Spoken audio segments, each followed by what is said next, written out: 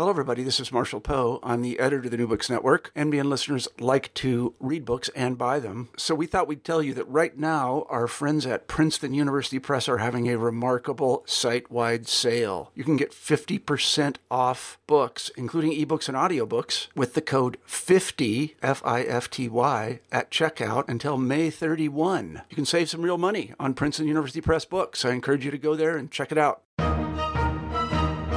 Hello, this is Bob Wintermute, your host at the New Books and Military History channel of the New Books Network. We turn again to nuclear strategy during the Cold War for this episode of New Books and Military History. Many place the beginnings of the American space program at 7:28 p.m., October 4th, 1957. That is the moment when the Soviet Union launched the first satellite, Sputnik 1, into orbit. According to most histories of the space race, this event prompted the United States to launch its own crash program to put first a satellite and then later human beings into space. Now, all of this, of course, was driven not so much by the desire to tame this final frontier as it was by fear of such missiles being used as delivery systems for nuclear warheads. Our guest, Nicholas Michael Sambulik, argues that the Eisenhower administration actually oversaw another technological path to weaponize space beginning in 1954. In his book, The Other Space Race, Eisenhower and the Quest for Aerospace Security, Sambulik describes the checkered history of the dynamic Soarer space glider bomber, or Dyna-Soar, a heat-resistant single-seat space shuttle that was intended to guarantee American aerospace superiority. While the Dyna-Soar program was ultimately canceled, its legacy lived on in the form of the SR-71 Blackbird reconnaissance aircraft and the space shuttle. Nick Sambulik is an associate professor of strategy at the Air University at Maxwell Air Force Base in Montgomery, Alabama. Nick, welcome to New Books and Military History. Thanks for having me, Bob. It's great to be here. Well, first, I need to give the short disclosure. The views expressed in this interview in no way reflect upon current official policy of the Defense Department, the United States Air Force, or the Air University. The opinions shared with us are entirely those of Nick Sambulik. Does that sound about right? Perfect. Okay. Well, Nick, this is, a very interesting topic. It's a very little known topic. How did you come to it? I mean, what made you pursue a project that connected both the space program and American strategic nuclear policy? Well, growing up, I was, as a kid, I was always absolutely fascinated with history and particularly military history. But history in general is pretty interesting to me as a lifelong passion. And anytime you could stick something that flies into that history, that was definitely a plus. So, sort of speeding ahead, the impetus for digging deeper into the Dyna-Soar program and finding it as a topic for more exploration dates to when I was at University of Kansas. I was studying under the late Roger Spiller.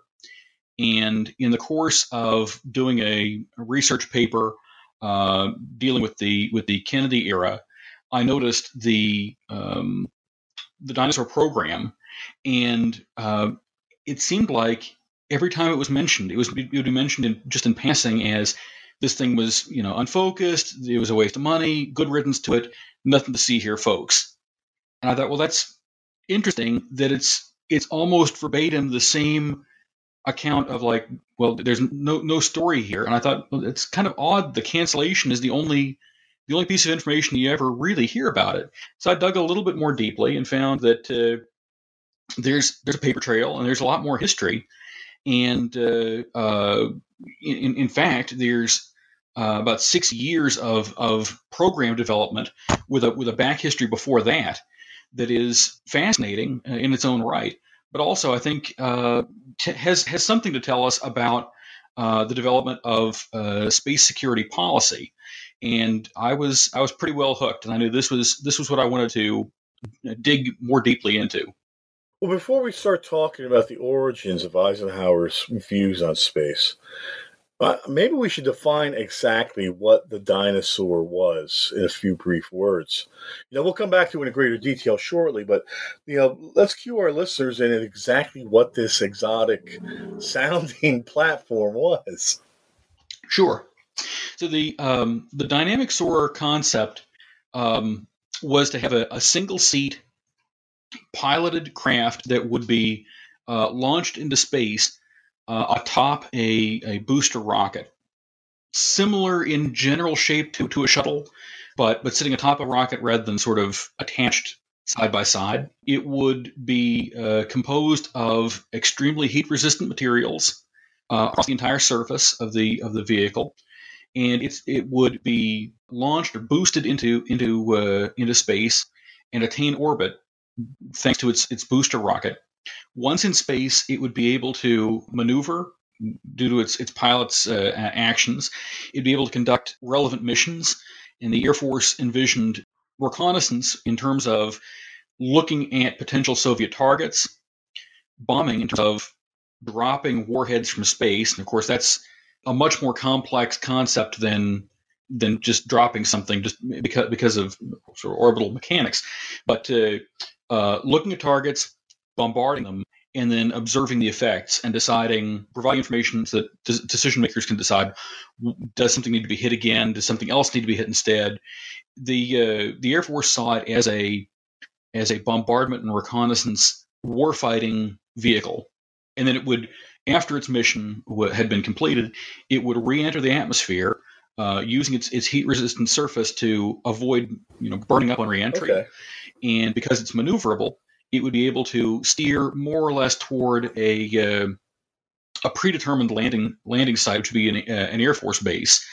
And this was one of the big selling points for the Air Force's perspective.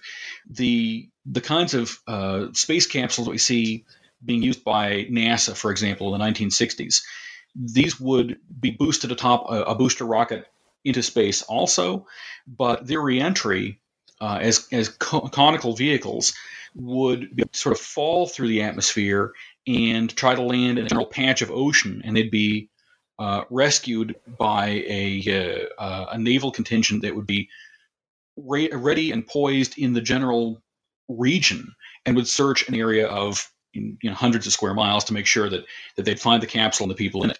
The dinosaur was meant to land on an airbase so that the pilot could, in essence, step out of his craft and step onto tarmac and not need to be, in effect, rescued after every mission, but could land at a specific place. Well, in a big way, I think the story of Dinosaur and after 1957, the competing space program really speaks directly towards what's a historic American fascination with flight.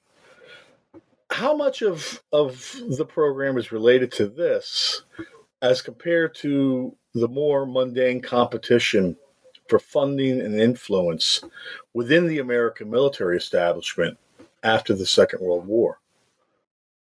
That's a great question, Bob. I'd say that the Air Force made a very strong and fairly successful cultural sales pitch for several decades, leading up to and then following its service independence.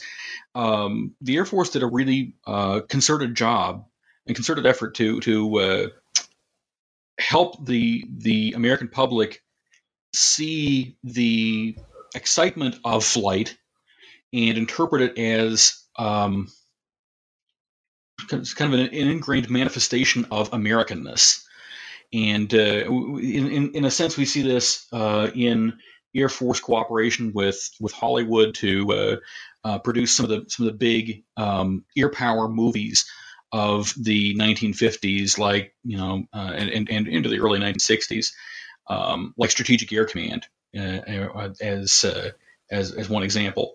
Mm-hmm. And the Air Force was very interested in making sure that the public interpreted a certain mystique and glamour with aviation and with air power, and that was an important part of the Air Force's message that it embodied this powerful mystique that was also capable of defending the nation.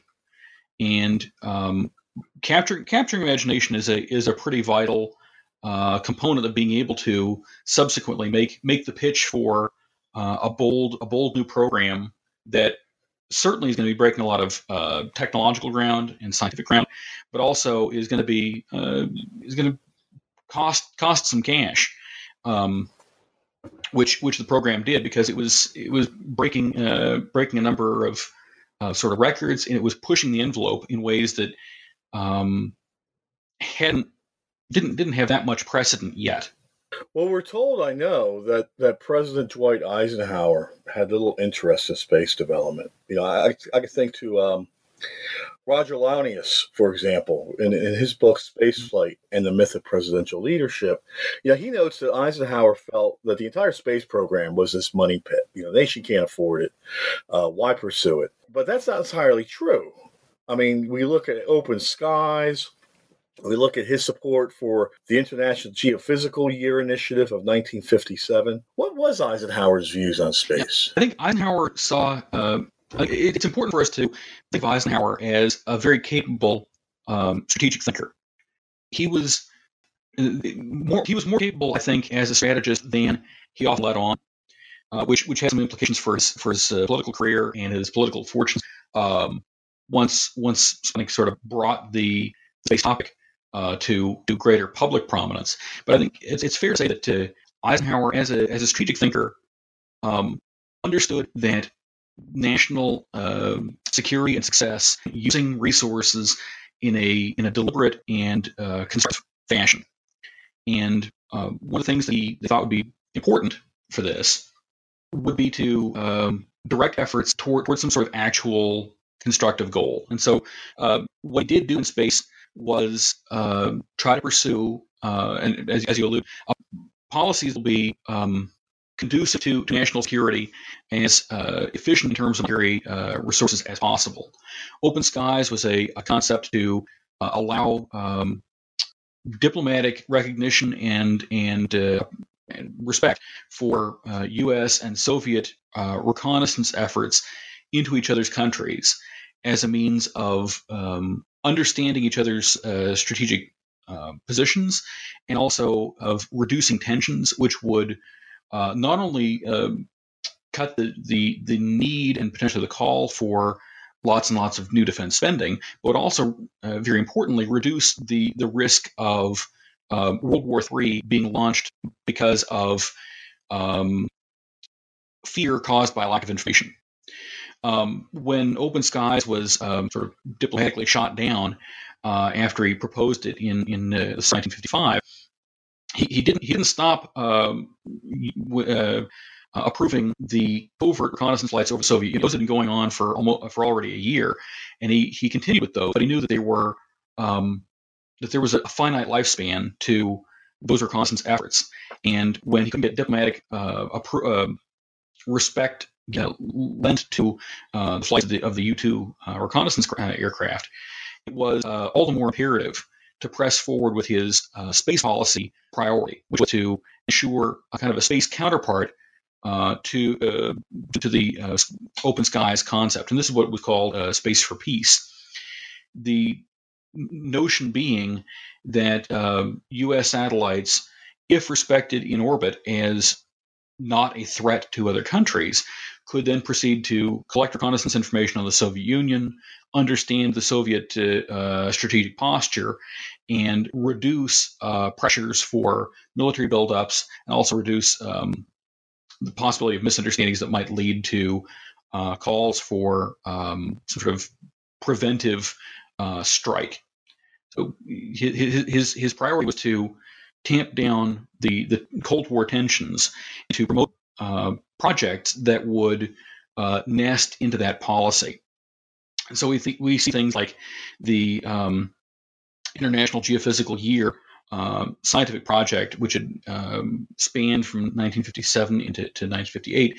The idea that there would be efforts by different countries to launch a scientific satellite. Eisenhower was very interested in making sure that the U.S. satellite effort would demonstrate the peaceful nature, that is to say, the non-weaponized nature of U.S. space efforts.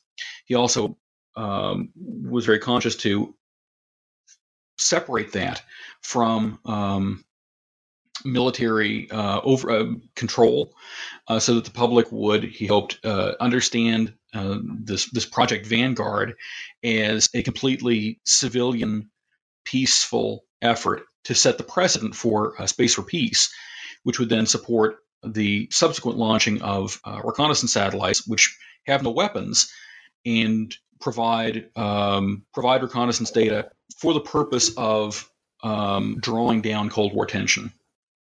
Well, there's also the influence, I think, of the German scientists who had originally worked on Hitler's rocket program. We know about Wernher von Braun, of course, but there are others more directly connected to what would become Dyna-Soar. Who were these men, and how much of a role did they play in shaping the Eisenhower administration's pursuit of aerospace primacy? That's a really great point, because you're right. Von Braun is iconic, but was by no means the only German person picked up Operation Paperclip, the collecting of these Nazi scientists at the end of World War II. Was a much more comprehensive endeavor than simply von Braun, as you point out. Regarding the Dynamic Soar project, I think it's fair to say the most important name amongst these German folks is Dornberger. Walter Dornberger was a high-ranking official in the Nazi regime's sort of science and technology efforts. He was von Braun's boss, and he was picked up by the Americans at the end of World War II, and by the early 1950s, by 1952, he was already describing some of the late World War II ambitions to officials at Bell Aircraft. And amongst these was this extension of a scientific theory advanced by a couple of Germans in the 1930s named Sanger and Brent.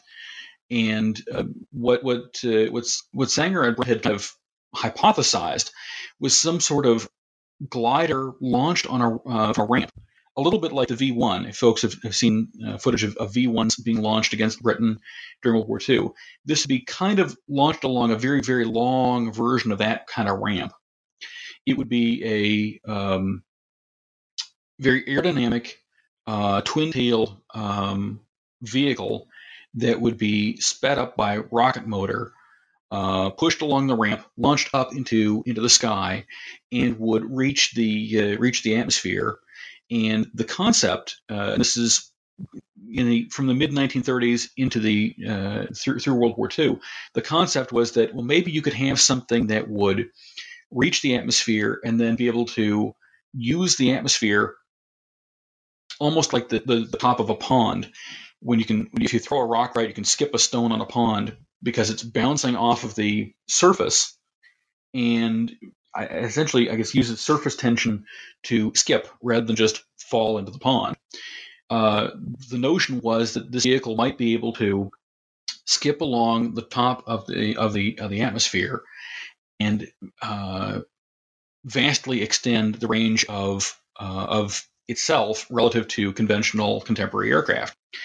With World War II, this went from being a kind of a wild hair concept of, I wonder if it would be possible to do this, into, well, how do we weaponize it? And in order to promote the idea in a wartime context, it was theorized, well, maybe you could have a bomb load of 1,000 pounds, couple thousand pounds of bombs that you could deliver from Germany to a target across the Atlantic Ocean, say drop a couple thousand pounds of bombs on New York. The idea was a very interesting one, but faced some immense technological hurdles, as Bell Aircraft quickly recognized when Dornberger sort of brushed off this this notion and started advertising it to them, the Bell Aircraft folks recognized that the heat involved in skipping off the atmosphere to extend range was enormous and would be way beyond the capabilities of early 1950s technology. And so rather than trying to extend range by skipping like a stone, it would probably be better if it were somehow possible to launch with even more power, even more thrust, get the thing into being an orbital craft and sustain enough heat-resistant capabilities they could return through the atmosphere, but return once rather than skipping like a stone and coming into contact with reentry type heats over and over and over again on the same on a single mission. And Bell Aircraft kind of picked up this idea and ran with it for a couple of years, from 1952 into 1954, before the Air Force decided that this was something that merited some Air Force attention, some Air Force resources. For the first 2 years, Bell Aircraft had been putting small-scale attention into this and research effort into this by itself, on the hope that it might down the road be able to convince the Air Force that this was worth Air Force, public money. Well, I mean, it's all. I mean, to be honest, it's borderline science fiction for the 1950s, certainly, and I could see the need then for the Air Force's pursuit of this strenuous public relations campaign to convince Congress and the American public that it was viable and essential. You already mentioned that public relations campaign to some extent, but I mean, it was multifaceted. I mean, it didn't just incorporate the Hollywood and the science fiction pulp community. I mean, it was a major feature of popular science and technology magazines as well. Yes, indeed. That's very true. There are the historical record does show some attention drawn in things like letters to the editor from engineering students who are tracking this kind of project. Certainly, the professional journals in the aviation sector include both advertisements and stories that relate to the dinosaur. In terms of advertisements, I think it's pretty interesting because frequently you'll see companies like Garrett, which was a subcontractor for the Dynamic Soar program, or Boeing, which was the main contractor for the vehicle itself, or Martin as the contractor for the booster rocket. They would advertise their own company by highlighting what the dinosaur would accomplish when it was a built system. But they were running advertisements in 59, 60, 61. And this is a craft that was canceled at the end of 1963 without actually flying. But the expectation that this would be a project that would become a significant part of the Air Force's force structure down the road was enough that companies thought this is something they can hang their hat on and contextualize into their corporate sort of persona to the public, both in terms of selling their company's technological capabilities, what they could sell to other consumers in terms of aircraft parts and technologies, but also occasionally you'll see the Dinosaur program highlighted when these companies are trying to recruit candidates as new engineering employees. So certainly that speaks to a public awareness. These companies would not have spent on advertising to promote and highlight their image as a cutting-edge corporation and proving it with images of the dinosaur unless the public was aware of this project. And indeed, shifting over from the sort of the advertising side of the picture to the news side of the picture, a lot of attention does go into space vehicles generally, but the dinosaur in particular does get some significant attention in the trade journals, the aviation trade journals, throughout the time that it's an ongoing project. Throughout this window from 1957 to 63, that is a named research project, but it also is repeatedly mentioned in some of the mainstream press as well. It can be repeatedly found in stories that, for example, in the Washington Post, the New York Times. This was the opportunity to come upon news about the dinosaur was not limited purely to the aviation sector, although it was certainly something that is a recurring topic amongst aviation trade journals. There was opportunity for the public to understand pretty well what this project was. It was not a classified project. It was publicly available information that there was a dynamic soarer vehicle being pursued by the Air Force, and in a broad sense, its mission set was also something that the public was aware of and had access to. That this was going to be meant to fly in space as a Air Force system advancing the American deterrent, and that meant nuclear weapons in space. That was what the Air Force was pushing for, and that was something that the public had ready access to understanding. It's such a public program. I have to wonder what the Soviet Union made of it. Do you have any evidence, or is there any indication how the other side viewed dinosaur? That's a really good question. As a non-Russian speaker, I'm kind of on the back foot in that regard. Circumstantially, the Soviets were continually working on various projects for defense, but also for national prestige on the international stage.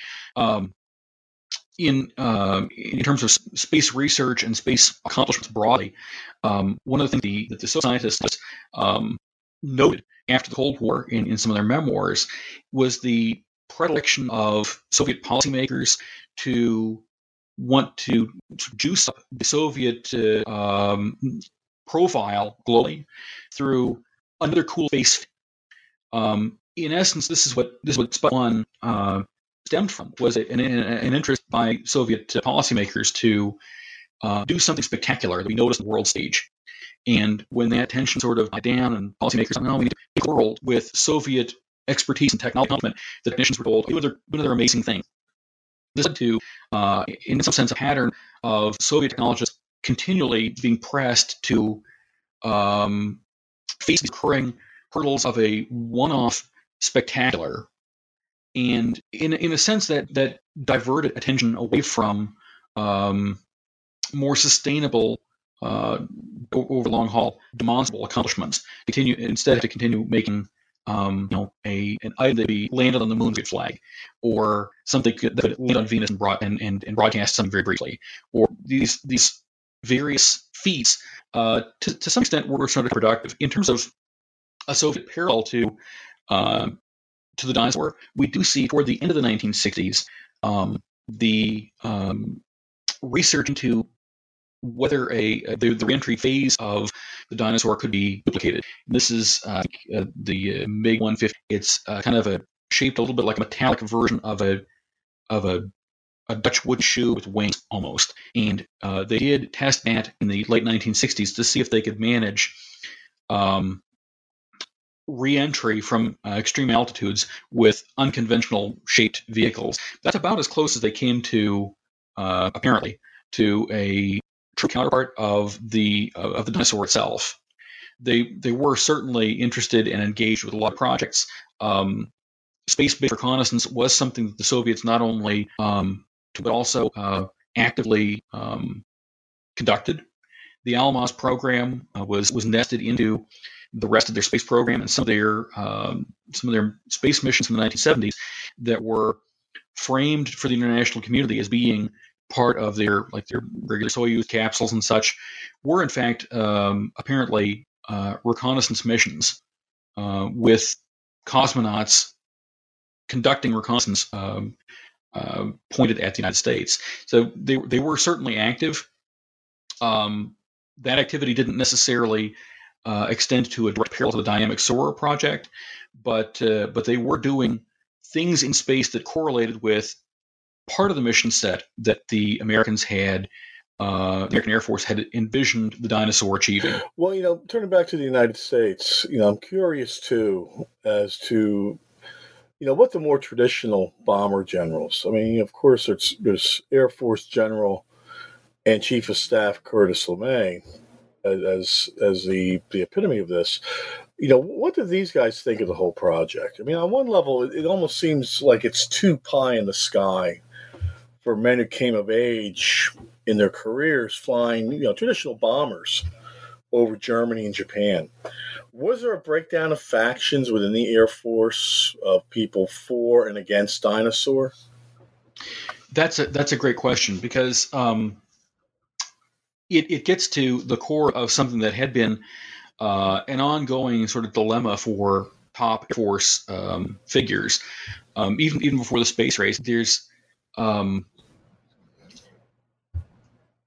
a kind of a pull, because dollars can only be spent once, and there is in the midst of the Cold War, there's certainly the need to have a standing, competent force that is able to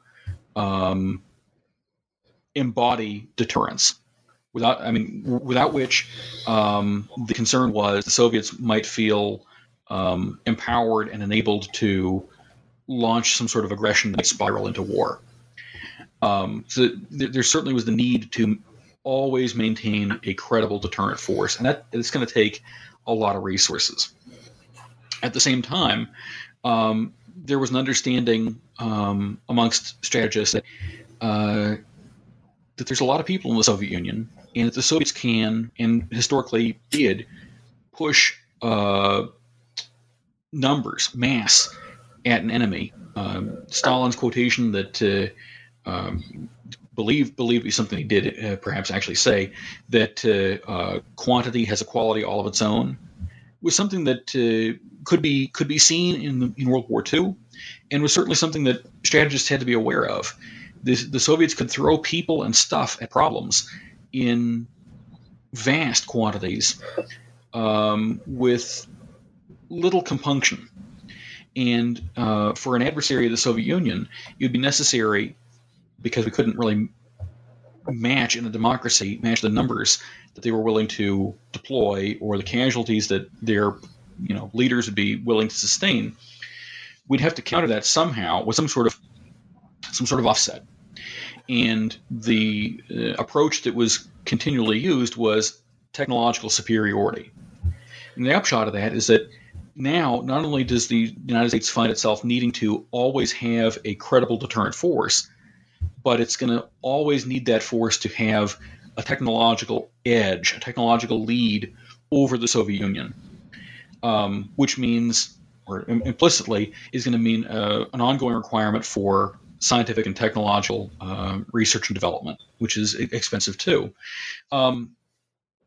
LeMay, as in his career as a senior airman, as a person who's in charge of Strategic Air Command, and then subsequently becomes a vice chief of staff and then chief of staff, tended to really, really value the deterrent force in being. This was I think a very beneficial thing for the Strategic Air Command when he was its commander, was his emphasis and attention on the deterrent force that is competent and ready today. The Strategic Air Command, as he found it when he became commander, was in many ways an underfunded and somewhat dilapidated force in the late 1940s, and he transformed that. By the time he was promoted from Strategic Air Command head to being vice chief of staff, he transformed the SAC into being a far more impressive deterrent force. When he became vice chief and then chief of staff, we see we see his attentions and his rhetoric supporting both the standing force, but then also awareness that there will need to be more development into future programs, into things that will or were assumed to succeed the B-52. The B-52, the Stratofortress bomber, was not intended to be the big U.S. bomb delivery platform for decades and decades. It was certainly, during the Cold War, never expected that it would still be in the U.S. inventory by the 20-teens. Rather, the assumption was that as technology unfolded and improved, aircraft would continue to get higher flying, farther flying, faster flying, and air defenses would also progress apace. And the bomber of today would become obsolete before too long and need to be supplanted by the bomber of tomorrow and then the bomber of the next day after that succeeding. And that's why we see attention to the B-70 Valkyrie research program in the 1960s. That was intended to be the successor to the B-52. The Dinosaur was seen as something that would be able to succeed the B-70, and of course it didn't turn out to work out. But LeMay was aware that there would need to be successive improving technologies. This idea of a technological spiral that is constantly improving, having to constantly improve in order to keep ahead of the Soviets, and ultimately reaching higher and higher altitudes until it meant aerospace combat in wartime. That was something that LeMay was on board with. He was one of the reasons that the Dinosaur program appealed to him to a degree was that as a pilot craft, it offered versatility that a lot of senior airmen did not really think was possible in nuclear-armed ballistic missiles. There was a lot of concern in as missile development progressed that although these are very impressive things, they can be launched and half an hour later they'll be landing in Soviet targets and blowing up with megaton warheads. All that might be very impressive. There were certainly limitations. There were technological limitations in terms of rockets perhaps not flying the way you want them to, or malfunctioning in some way. There was also the question of precision, because once one of these missiles is fired off, you don't really know that it's hitting its target. And senior airmen were very concerned that if the Air Force were directed to rely principally on nuclear-armed ballistic missiles for its deterrent force, that there would need to be some kind of reconnaissance technology matched up with that bombardment effort. That there needed to be something that could fly over Soviet territory during World War III to at least see, did these intercontinental ballistic missiles, did these ICBMs reach their targets and destroy their targets, or do they need to be hit again? And the Dinosaur was seen favorably by figures, including LeMay, as something that could accomplish that, as something that could lend some versatility and some flexibility to the missile force that it would not otherwise have had, in terms of knowing the targets have been struck and struck effectively, but then also perhaps being able to conduct bombardment in its own right. And so LeMay was somewhat favorably disposed to the dynamic soarer. Oh, okay. Well, of course, Sputnik changes all this. I mean, it raises the American public's anxiety over its possible vulnerability to a Soviet attack. And there's other factors as well. How did Eisenhower manage the crisis that came with Sputnik? And conversely, did the Air Force establishment see this as an opportunity to press harder for Dinosaur? That's a great question. I think it's one of the really interesting and until now sort of obscure dynamics in the development of space technologies and of security policymaking in the 1950s is what effect Sputnik had. It's fair to say that by 1954 and 1955, the Eisenhower administration and the Air Force have each got an idea of what they want to accomplish with space. And for Eisenhower, it is, as we kind of described a little bit earlier, it is the idea that space can provide a realm in which reconnaissance, policy-level reconnaissance, can be conducted to reduce Cold War tensions and cut away some of the possibility of war erupting. And so for that objective, it's going to be important to have reconnaissance technologies like what will become the then secret Corona reconnaissance satellite come online. That is a coherent space policy conception in its own right. The Air Force, at the same time, decided that technology broadly, especially aviation technology, was always advancing by leaps and bounds, because we're talking about a time in which the aircraft was only 50 years old as a technology, and folks had gotten from the Wright brothers to Mach 2 flight in 50 years. And so the expectation within the Air Force amongst these airmen was that technological capacities of aviation would continue to grow in terms of speed and range and altitude, and that it was only a matter of time until these aviation capabilities naturally extended into space, beyond the atmosphere, into the extra atmosphere environments. Another trend that the Air Force had noticed was that efforts to artificially contain wars have had a spotty record, and that probably, if there's a possibility of flying in some realm, it's only a matter of time before there'll be combat in that realm. That was a tenet of Air Force thought in the 1950s. From that, it proceeded naturally that sooner or later, the entire envelope of the airspace realm would be a domain of conflict. That was something that airmen believed in the 1950s. And that, too, those feelings within the Air Force, within themselves, is a coherent vision of what space might mean for security.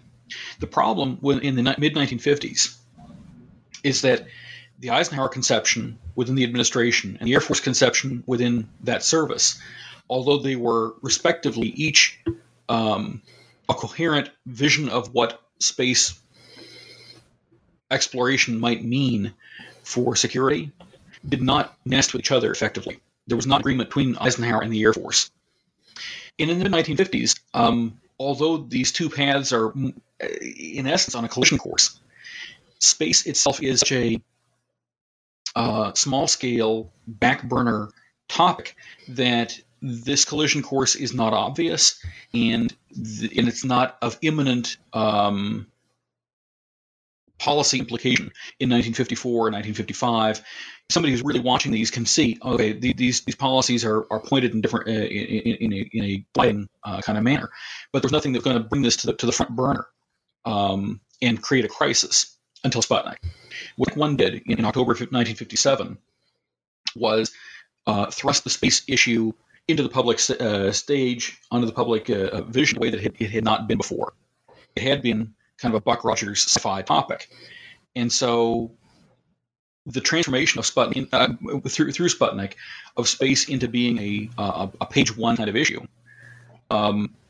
suddenly brought into relief the apparent need for security policy in space. And this made Eisenhower very politically vulnerable, because Eisenhower's policy approach as president had been what was known from Fred Greenstein's work in the early 1980s as the hidden hand presidency.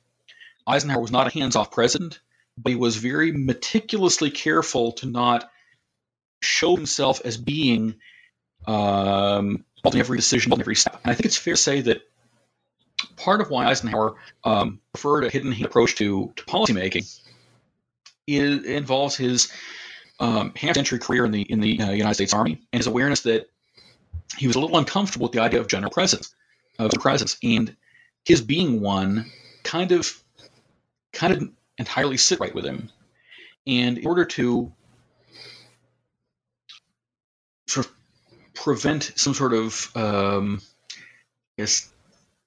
negative precedent, he wanted to establish a persona as a policymaker that was competent and able, but also affable and avuncular and not seeming super hands-on, even though he was engaged in policymaking, not making that a prominent factor in public attention. That worked fine as long as there wasn't a major security crisis. And throughout his first term as president, by and large, there was no major existential security crisis facing the country. He managed to wind up the Korean War by the summer of 1953. There wasn't another outbreak of war for the rest of his presidency. There were flashpoints. There were flare-ups like Quemoy and Matsu. There's the things with China that happened a couple of times. There's deployments to the Eastern Mediterranean, but Eisenhower was very pleased and proud to have averted another eruption of conflict under his tenure, and wanted to maintain a situation where the U.S. was able to, through deterrence, wage Cold War effectively, not engage in a hot war, not encounter major security crises, and allow the public to feel, we like Ike, and we can trust him, and things are calm, and I can focus on my own life, and sort of the iconic visions that we got now of how pleasant and fun and carefree the 1950s were, is something that was possible because Eisenhower, and possible in part because Eisenhower consciously tried to avoid a sense of crisis in the part of the Cold War that was under his tenure. That worked fine until an apparent security crisis emerged. What Sputnik 1 did was present a scientific accomplishment or technological accomplishment from the Soviet Union in a way that surprised some in the West and catalyzed concern that started eroding that confidence in Eisenhower and put him on the back foot, because now that there is a apparent but really not factual security crisis, Eisenhower's avuncular attitude, his hidden hand approach to the presidency, at a stroke looks out of touch, naive, uninformed, and at that point he's struggling for the remainder of his presidency to sort of contain these forces that have been building up. And I think we can broadly say that every policymaker is going to come to power with a philosophy and an approach to leadership that has got its advantages and its disadvantages, and over time, some of those advantages are going to start to show cracks because as a leader, leads, people will get a chance to observe what's being done and figure out ways to respond, react, maneuver around that. And by the end of the 1950s and into the 1960 presidential campaign, Eisenhower's political adversaries domestically were latching onto a useful tool. What policy critics had existed before Sputnik had generally been in two separate and distinguishable camps. There had been a few people who were upset with Eisenhower's defense policy because they thought he wasn't spending enough on the non-nuclear things, that his emphasis on massive retaliation was starving the army, that it was meaning that there wasn't enough capabilities for conventional warfare if the Soviets did something less than World War III provoking. The other sort of strand of criticism to Eisenhower policy before Sputnik was also sort of small, and it was that he was not spending enough on nuclear weapons and nuclear weapons delivery capabilities. the notion of a bomber gap in the mid-1950s, the notion of a missile gap at the end of the 1950s. These are the complaints of this second strand of defense critics. But since they were arguing about totally separate angles, and since they were challenging the man who had, after all, sort of coordinated the Western efforts against Hitler in World War II, they didn't meet much in the way of political success throughout Eisenhower's first term. By the end of the 1950s, though, the hidden hand is a weakened tool for presidential leadership, and domestic political challengers like John Kennedy were able to fuse these two otherwise disparate defense critic groups by arguing, well, we need more across the board. We need more in terms of conventional combat capabilities. We need to make things like the Green Berets in case, brush fire wars emerge, or we need to train people who would be anti-communist insurgency warfare people. But we also need more ICBMs. We need more bombers. We need more across the board. This kind of defense policy critique was possible at the end of Eisenhower's administration in a way that would absolutely not have been feasible at any time before it. And in large measure, the possibility of that defense criticism emerged because of the Sputnik satellites and the way that the Sputnik satellites caused reaction domestically because of Eisenhower's in-hand policy approach. Well, we all cite, I mean, it's a good point, and you bring to my next question. We all cite Eisenhower's farewell address with its warnings of a military-industrial complex, in our classes and our opinions on American military history at this time. In many ways, I think we almost use it too freely to apply it to the entire military apparatus on the eve of flexible response. I think it was intended more of a warning against putting too much investment into missiles and other strategic platforms. Was the farewell address also intended as a warning against unrestrained spending on Dyna-Soar? The defense, the spending curve on Dyna-Soar was starting to kind of grow at the very close of the Eisenhower era.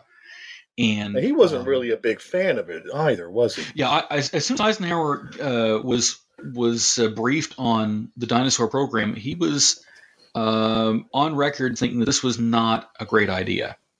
And the spending curve on Dyna-Soar is very, very small money for most of the Eisenhower presidency. We're talking single digit millions in terms of a research effort. The curve starts to go up at the end of his administration, and it's poised to look toward something between 70 and 130 million, and they think maybe split the difference to make it 100 for 1961. So Eisenhower is about to leave the presidency. He sees this program, which had been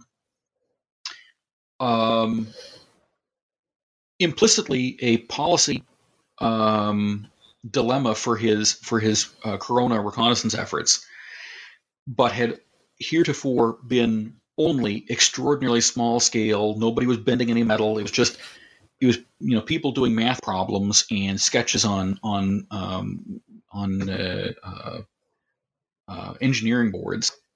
But as his presidency starts coming to a close, it becomes apparent that the Dyna-Soar program is on a track toward becoming a test vehicle. And that's going to mean both more expenditures and also the prospect of an actual vehicle that will manifest this policy conundrum much more distinctly. And in December 1960, so this is a month before his farewell, Eisenhower actually comes to some pretty distinct disagreements with his chief of staff, his outgoing chief of staff of the Air Force, Thomas White, who's LeMay's predecessor. White goes to bat for the Dyna-Soar to the president at a National Security Council meeting, and is more or less told to pound sand by the president in front of the NSC. And in the weeks that follow, Eisenhower and his advisors, as they're drafting and recrafting the last finishing touches on the farewell address and on his final budget messages, things that had been in development for some time, Eisenhower and his advisors are confronted with the dinosaur topic and have to think, well, do we want to call out dinosaur by name? Do we want to do something that would be read publicly as a critique, a criticism of the dinosaur program as we're shutting off the lights and leaving the White House? And what Eisenhower ends up deciding is that he's going to avoid in his final messages, he's going to avoid any statement that could be seen as an overt criticism of dinosaur, largely because it would be ineffectual. If he says something bad about the program, but he's leaving the presidency, he wouldn't be able to kill the project off. It would just get reinaugurated under successor, and so he can't actually stop it. And it would look kind of tacky from a policy standpoint to say something bad about it and not cut it off. And cutting it off wouldn't be the final word. And so he ends up deciding he'll make his final messages be what the public will see in January of 1961, be what the remembered speeches that they are today. Not overtly going after the dinosaur, but certainly, as you point out, warning against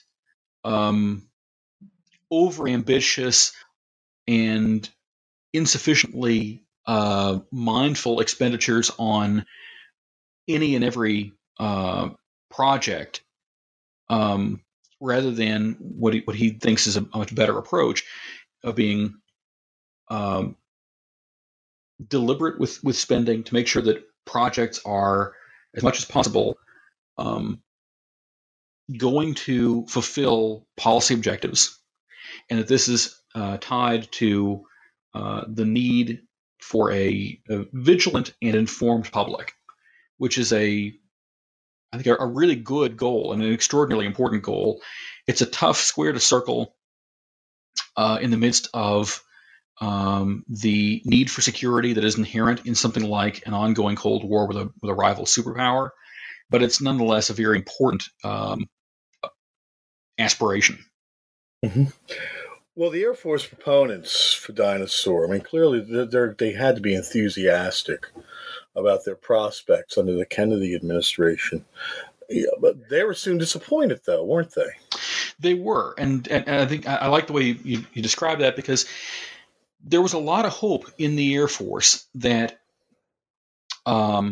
that Eisenhower's successor would be someone who would gin up the effort for Dinosaur specifically, and for a robust deterrent capability in space broadly.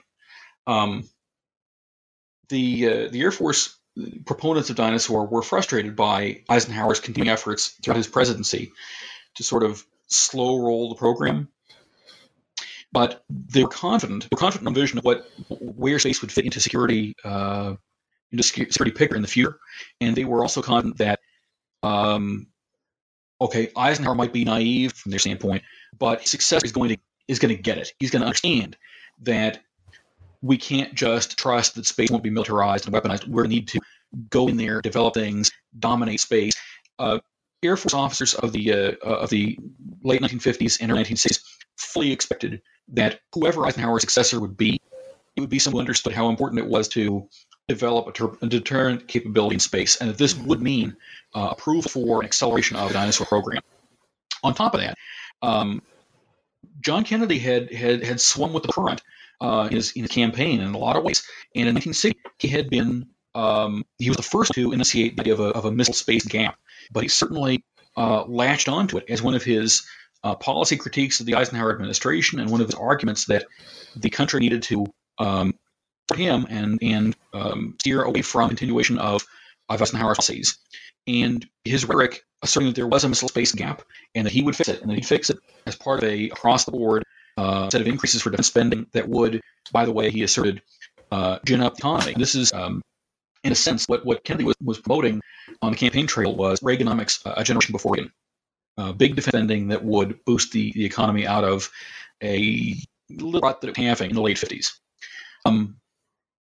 These were promises he'd made on record, and Air Force points to the dinosaur were reasonable in imagining that what he said he was going to do would lead to acceleration of dinosaur, support for the dinosaur, increased funds, its place in the sun, according to sort of where the Air Force had been thinking it would develop. In fact, in March 1961, this is 2 months after Kennedy's inauguration, and it's 2 months before Kennedy's call for a manned lunar program, the making of the Apollo program in order to land somebody on the moon and return them by decade's end.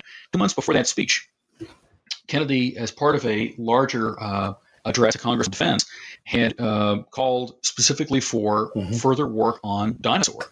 So there was a lot of reason in the Air Force for people to be expecting that Kennedy would support a robust Air Force presence in space.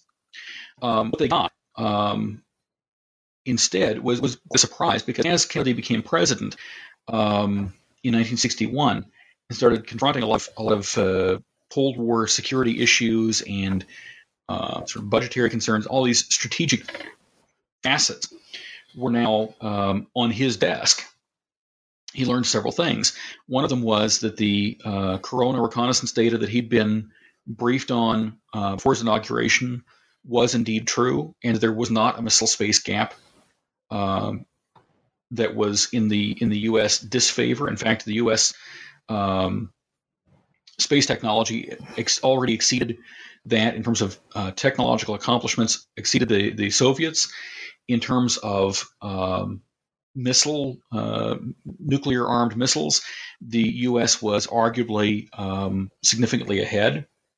The U.S. deployed its first intercontinental ballistic missile, the Atlas, in the second half of 1959, or about mid-year of 1959. We were already deploying Atlas ICBMs. The Soviets had tested an R-7 ICBM prototype in August of 1957, but they didn't actually start fielding ICBMs until much later. And there isn't a Soviet missile force pointed at the U.S. when Kennedy takes office, and so the U.S. is already ahead in missiles. It's already arguably ahead in space. The one place where it's notably behind is just the throw weight of booster rockets. That's a very easy thing to take pictures of and see and think, oh my gosh, the Soviets got these giant boosters. But pretty much across the board, U.S. technology exceeds that of the Russians, except for booster technology in 1961.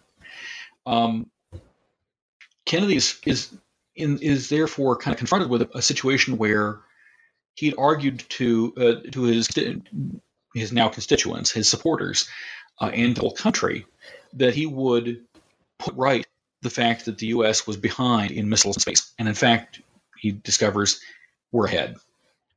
Well, how do you fix that? Now that you're in office and you've promised to fix a problem that it now is revealed, but only to policymakers, because this is very secret data, it's revealed that this isn't a problem to be fixed. Well, Kennedy has to somehow assuage his constituents and supporters who are interested in aerospace development and had expected aerospace development, and the Air Force had expected specifically that the dinosaur would be developed. And so his response in the spring and summer of 1961 is to first promote space activity, including dinosaur, in March, and then in May to say, well, we'll proposing the lunar missions, and that's fine until by year's end we started to notice what this kind of program might cost. Since most of the science is not unknown, but the technological challenges include a lot of unknowns, and even the price tag is something that the best estimates vary between $20 billion and $40 billion at a time when the U.S. national budget is about $100 billion. This is something that might cost almost half of an entire federal budget for a year. It's daunting to know how this might fit into a national context. And so what we see with the remainder of his presidency, which coincides almost exactly with the remainder of the lifespan of the dinosaur, is Kennedy's efforts to disengage from the cost obligations of the space race, but retain, if possible, the national prestige benefits. And this is one of the reasons why we see Kennedy promote at times the idea of potential collaboration with the Russians in a lunar mission, and other times not. It's why we see him in spite of the arguments of his NASA administrator / NASA programs across the board, except for Apollo. He's trying to lose budgetary weight. And when the NASA administrator says, we've got this broad program of all kinds of different space projects and things, this is in November of 1962, so it's about a year before Dinosaurs canceled. It's about a month after the Cuban Missile Crisis. Kennedy bluntly tells his NASA administrator that all the NASA activities except for Apollo don't really matter to him because, quote, I'm not that interested in space. Close quote. So for Kennedy, space was important as a political tool for himself and for the country in terms of national prestige.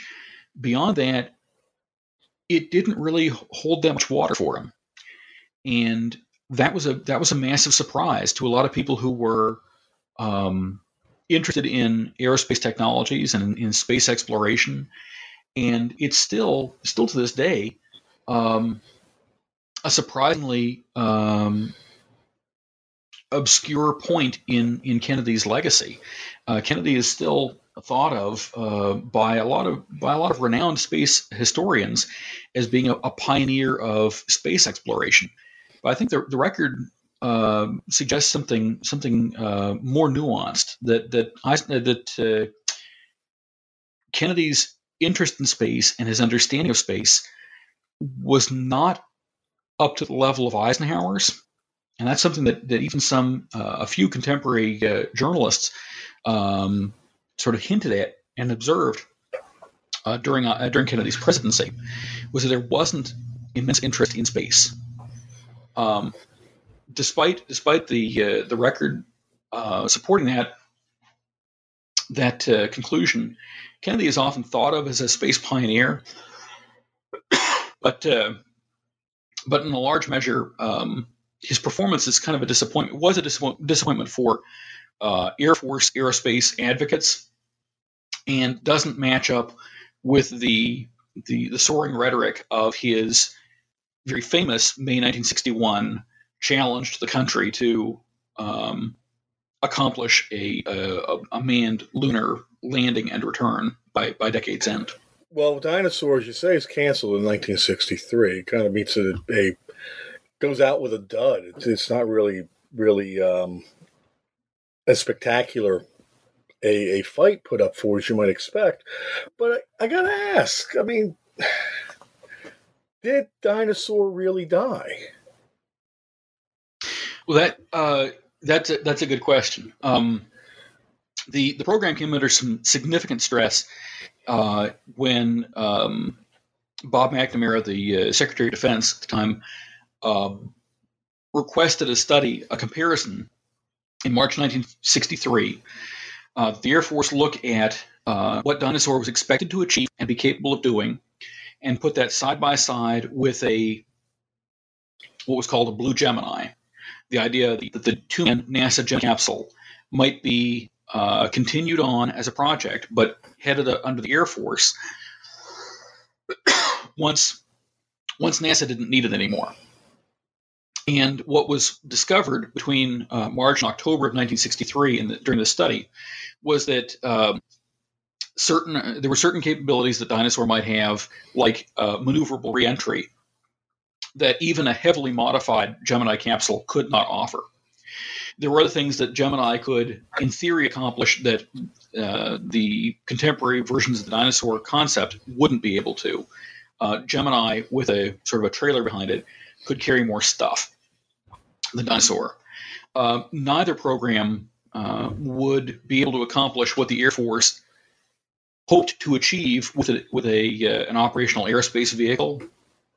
And it was kind of comparing apples to oranges and finding that neither of them was meat, and so neither of them was really what the Air Force wanted in terms of operational capabilities. And that was a fairly damaging harpoon in the dinosaur. By October of 1963, it had facilitated McNamara's decision by December to cancel the program outright. But the administration was not entirely confident that there wouldn't someday be a need for man in space, for an Air Force man in space.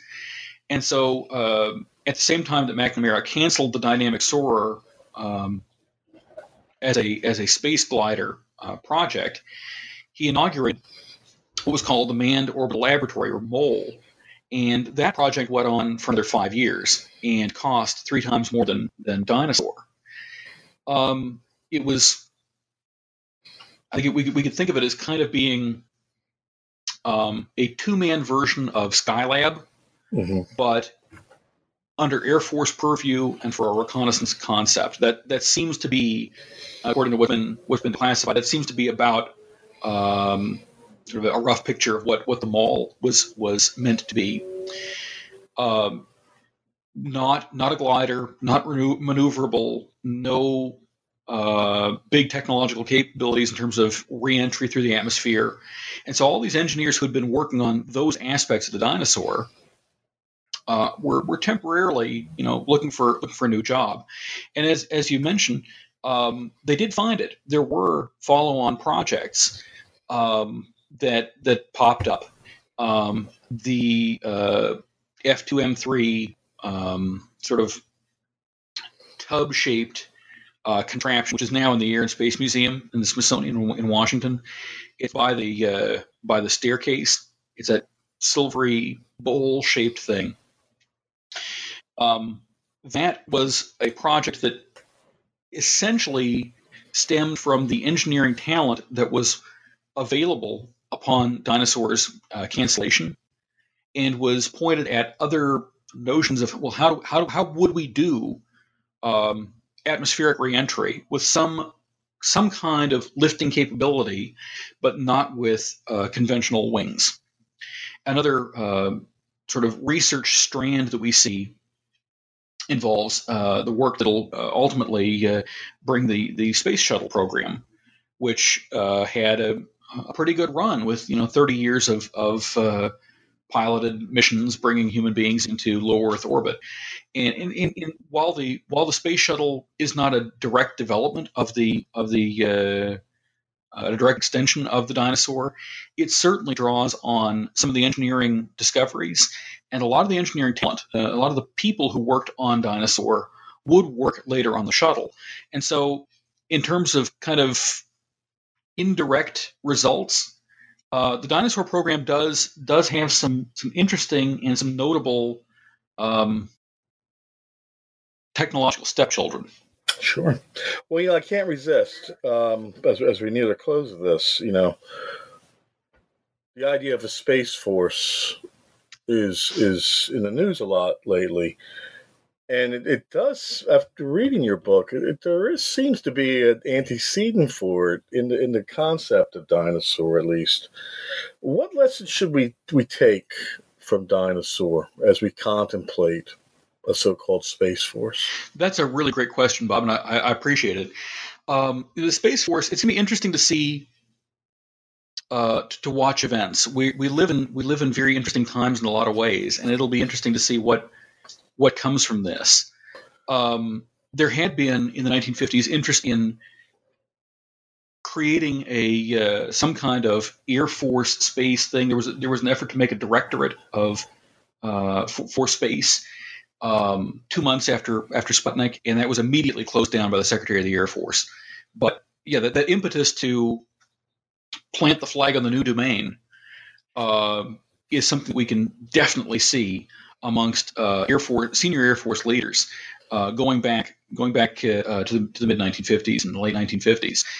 I think as far as takeaways regarding Dinosaur, I think there are several. From a policy standpoint, I think we can say that we see in Dinosaur's development and the course of its program, the presidential styles create opportunities, but also traps for policymakers that Eisenhower was unable to contain dinosaurs completely as he meant to, as he wanted to, partly as a result of the shortcomings that emerged from his own presidential leadership style. And that Kennedy, his successor, was also, in some ways, locked into a set of options on space policy that were baked into his approach to leadership. That Kennedy's interest in demonstrable activity, which I think we can say he prioritized above even the direction of his activities, meant he was going to have to do something bold in space, and that we kind of get an initial strand of support for Dinosaur, and then that massive infusion of political support for Apollo, and sort of the wobbling afterward, is of his policy philosophy that prioritized action. I think we can also say more specifically regarding Dinosaur as a project, military services have to be prepared for the possibility that abrupt changes in national policy that impact strategy, impact technologies developed, are always in the wings. That abrupt shifts in policy might always be just around the corner and have enormous strategic impacts that fundamentally shape which technologies are conducive to the national interest. And that the services have to be both able to answer these shifts, but that it's dangerous to base their investment and their strategy on expectations of specific policy changes. That the Air Force expectation that Eisenhower's successor would be a defender of the dinosaur was understandable perhaps at the time, but that they were sticking all their eggs in one basket. And that's a very challenging thing to do when the national defense is sort of entrusted to you, because you don't want to have your eggs in the wrong basket. But it's a tough thing to be ready for all the abrupt changes, but also for the possibility that continuity will occur. I think those are some of the biggest, most enduring takeaways of this chapter in space security history and in technological development. It's a fascinating topic, and something that I know I really enjoyed exploring, and I hope that folks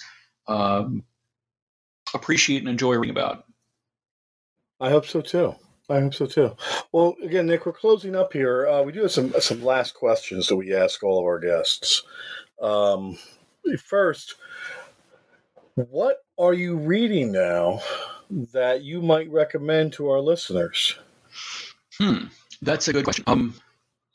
Well, regarding space topics, I guess The Other Space Race is an excellent book, of course. But I think Walter McDowell's Heavens and the Earth remains a fundamentally valuable take on the trajectory of space policy. It's an oldie but a goodie, and it's a thick book with a lot of good information, and it remains, I think, a really good thing for readers who are interested in space in space history to engage with. Again, that's Walter McDougall's The Heavens and the Earth. Yeah, I think that is a book that I think McDougall still needs to be on the bookshelf. I think that and something that is read and appreciated, because it's a good one. I think John Logsdon recently came out with a book on the history after Apollo. He's a big fan of Kennedy's, and I think he credits Kennedy with being a space pioneer more so than I would. But he is an important scholar of the field, and a pretty renowned one. And his book on sort of where NASA picks up the pieces and tries to move forward after Apollo, which is the title of the book, I think is also something that is an interesting topic to consider. Well, the second question is, where do we go from here? What's your next project? Thanks, Bob. Well, I'm thrilled to say that I recently published my second book is an edited volume that came out in April, and dealt with various military innovations across history. The first chapter involves mapping the Mediterranean for strategic purposes in the 12th century, and other examples proceed through, especially the 19th and 20th centuries, and go into the present, including a study on uses of social media, both in Nigeria amongst terrorists and counterterrorism, and also folks trying to use social media and mapping to curtail and foreclose on the mass atrocities of tomorrow, try to make things like the Holocaust kind of not happen again. That was a project, really a labor of love that I had been shepherding as a way to showcase the efforts of some really great former colleagues at the U.S. Military Academy, West Point. And next summer, I'll be publishing an encyclopedia project on cyber warfare and social media in modern war, and also some physical technologies in 21st century conflict. That'll be with ABC Clio Press, appearing next summer. The next monograph project that I'm currently researching, and that's going to be coming out a little bit down the road, is regarding the training of foreign air crew in the United States during World War II. It's a part of the Lend-Lease program that, while Lend-Lease is very famous, and rightfully so, and it's a big part of World War II, the foreign training programs were things that don't necessarily get all the attention that I think I'd like to see them get in the literature. There were a lot of British folks, air crew, who were trained in the U.S., about 16,000. There were some French, about 4,000 of them. And there's some attention to those contingents and the part that they play in World War II. But there were also several other countries that sent personnel to train in the United States, and sent cadre off back to the fighting fronts across the globe during World War II. And so this was an effort that built the military capacity of allies, but also was kind of an important diplomatic tool in World War II, and a erstwhile forgotten chapter of the Lend-Lease part in that conflict. So my next monograph is going to be dealing with part of that training effort, dealing with the Dutch and the Indonesians, because it was then the Dutch East Indies. There had been an entire flying school located in the Dutch East Indies after the fall of Netherlands to the Nazi invasion in 1940. When the Dutch East Indies / Indonesia was invaded by Japan, late 1941, early 1942, this entire air school was displaced and had to find a new spot to complete its training so that it could go back to the fight and help roll back Japanese imperial conquests in the Pacific. And what they ended up doing was training in the deep south of the United States, out in Jackson, Mississippi, and set up effectively a Dutch flying school for about a year and a half, and then went back out to the fight, supported the U.S. and the Australian efforts combating Japan in the Southwest Pacific.